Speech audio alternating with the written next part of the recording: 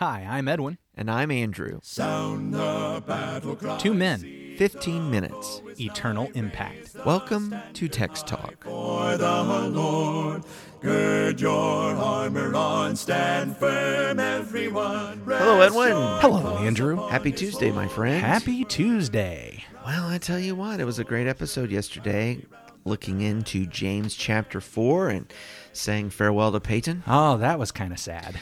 He's done a great job for us this summer, and I'm just looking forward to hearing great things about him in the future. I am too. I believe he's a student, and I believe he wants to work hard, and I believe he wants to serve God and bring glory to him and grow his kingdom. So I'm excited about what's going to happen with him in the Lord's kingdom by the grace of God over the future. That's one of the things I love that we get to do here at Livingston is to have these summer preacher training programs.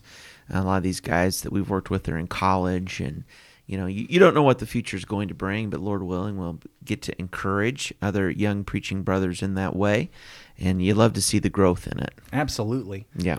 However, today is not about reminiscing on the summer. Today is about James chapter 4. Yes, it is. And so I've got James chapter 4 here, and I can read verses 1 through 6. Okay. All right. From your New King James? That is the one. All right, go for it. Where do wars and fights come from among you? Do they not come from your desires for pleasure that war in your members? You lust and do not have. You murder and covet and cannot obtain. You fight and war, yet you do not have because you do not ask. You ask and you do not receive because you ask amiss, that you may spend it on your pleasures. Adulterers and adulteresses, do you not know that friendship with the world is enmity with God? Whoever therefore wants to be a friend of the world makes himself an enemy of God. Or do you think that the Scripture says in vain, the Spirit who dwells in us yearns jealously? But he gives more grace. Therefore he says, God resists the proud, but gives grace to the humble. Adulterers and adulteresses. How about murderers and covetous? Wow. I thought these were Christians. Here is why I tend to think that James, while it certainly has a wisdom emphasis, is much more a prophetic voice in the New Testament than a wisdom literature voice. Yeah. He has that prophetic voice, this idea of being adulteresses. Yes. Which I do think it's Covenant interesting. violating, right? Yes, I think it's interesting how so many of the translators deal with this, like ESV, you adulterous people. It is literally adulteresses. Adulteresses. It's literally adulteresses. I find it somewhat humorous in our modern day as folks are wanting to strip away the masculine uses of words. Right. And here's one where it's the feminine. They're like, yeah, well, we don't want that one to be feminine. So we got to make that all people. I understand why, but we lose what the point is. It's adulteresses because the church is the bride of Christ. Right. And so when people in the bride of Christ are cheating on Jesus with the world, what does that make the bride of Christ? Adulteress. An adulteress. That's the reason for this. Yeah. I think we need to recognize that. I really hate the way so many of the translations try to, he's really talking about everybody. He's not just talking about the sisters. Yeah, we know that. Right. But here's why it's said this way. We are the bride. When you go after the world as the bride of Christ, you become an adulteress. But backing up where all this began. Yeah, so we're picking up where the reading and the discussion left off yesterday, right? Some great conversation there about, hey, what's going on in your heart and what are your real motives about the things that you're asking for? What's the territory you're fighting over? I see that there seems to be a lot of strategies, I guess, to try to get what it is they want. Yes. You know, that they're willing to steal and kill and cheat and whatever else necessary, and yet they still don't have what they want. Right. They're not getting what they want.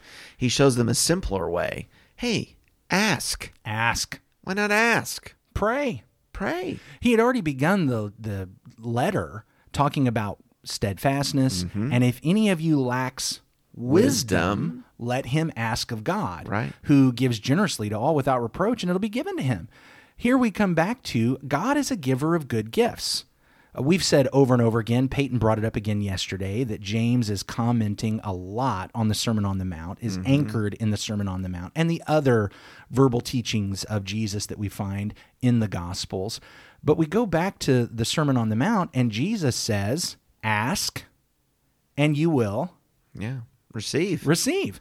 Seek and you'll find, knock and it'll be open to you. This is a promise from God. If you ask, you will receive. James is going back to that and saying, guys, if you don't have it, it must be because you're not asking. Yeah, that's right. Because you have a promise from God, ask and you will receive.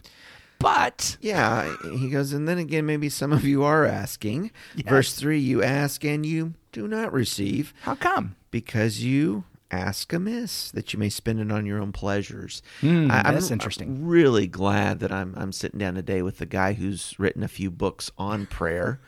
Whenever the discussion leans that way, because I know you've given some thought to this and done a little writing on this. Is that because if you ask the right question, I will just talk for the rest of the time?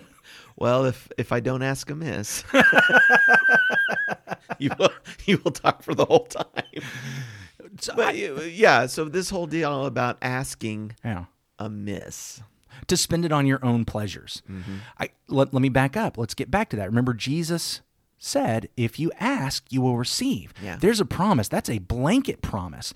We have several passages in the New Testament that give statements about prayer that sound like blanket promises.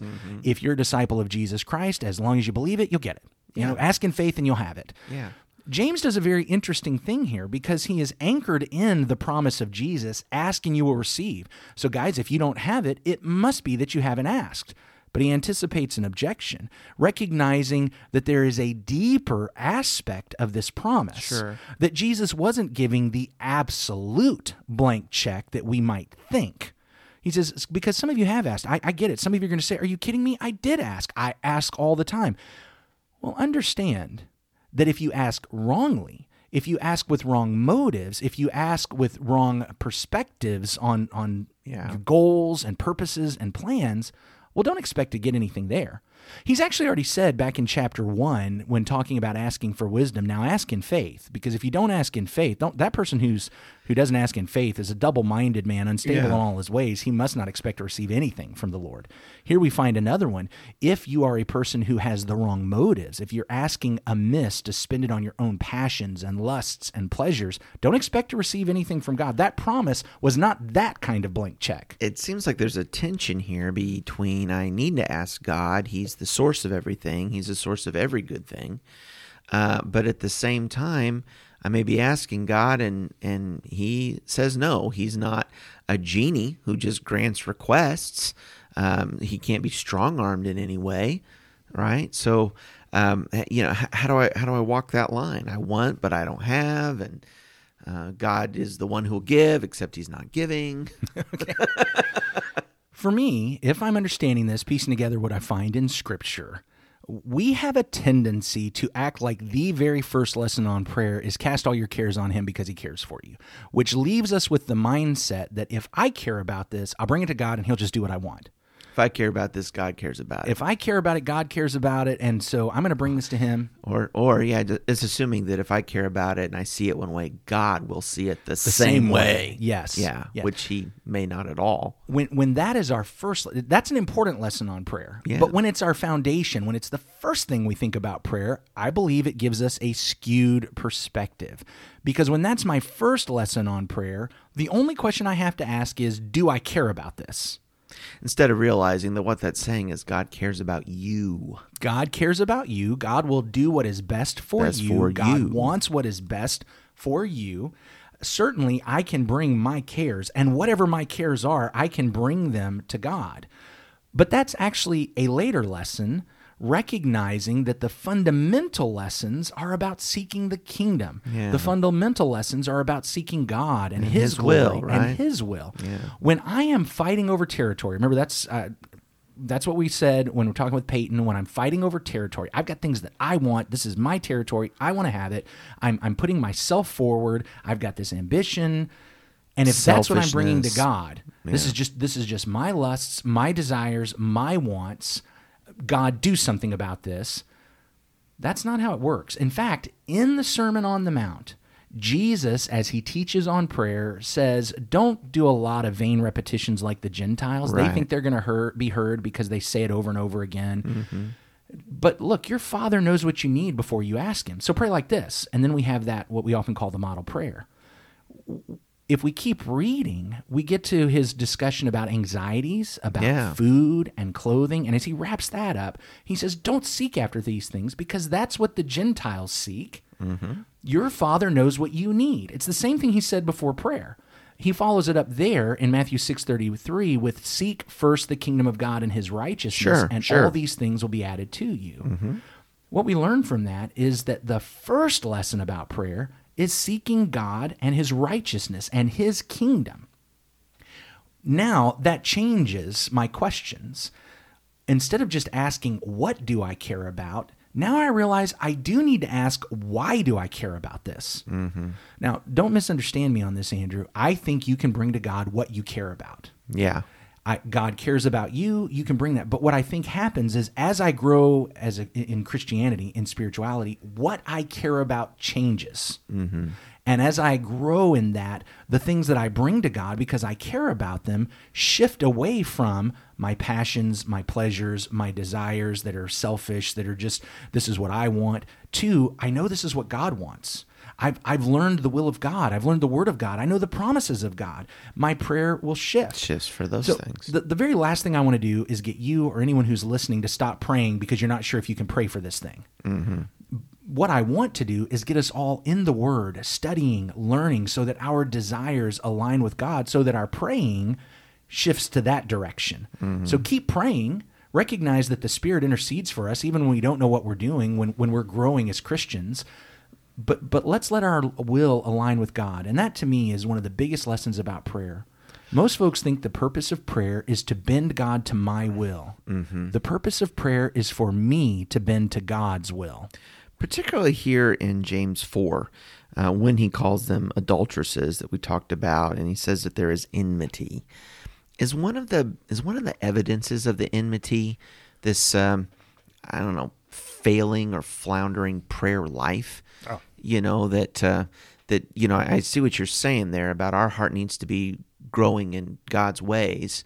But I also think about that expression, I don't think this prayer got past the rafters. Well, I don't think this prayer got past the ceiling. I mean, when he is confronting them about sin in very strong terms, murder and covetousness and all these sorts of things, it seems like that would have a very negative impact on their prayers as well.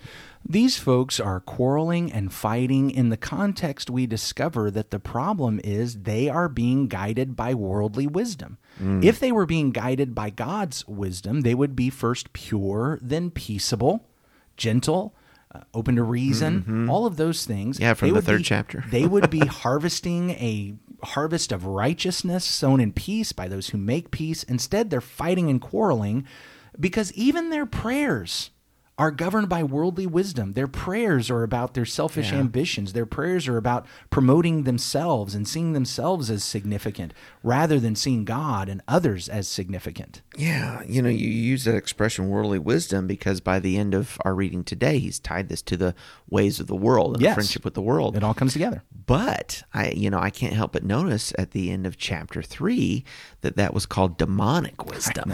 I know. And we're like, oh, no, we're Christians. We have nothing to do with demons. So here's someone but praying. We're in love with the world. Here's someone praying, and there's no neutral ground. There's no neutral ground. I'm praying by worldly wisdom. It's not a good thing. Again, the Spirit intercedes for those who are growing in Christ, for those who are giving themselves to the Lord. We have immaturity, and we mature, we grow, we gain wisdom. That's why we ask for wisdom.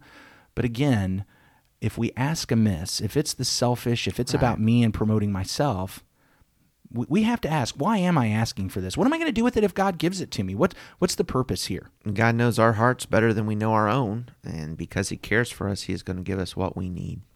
Well, I think it's time for us to pray. It certainly wrap is. This thing up. We'll You want to go ahead and lead us? Yeah. Our great God and Father, Lord, thank you for today. We pray, Father, that you might search out our hearts because you do know us well.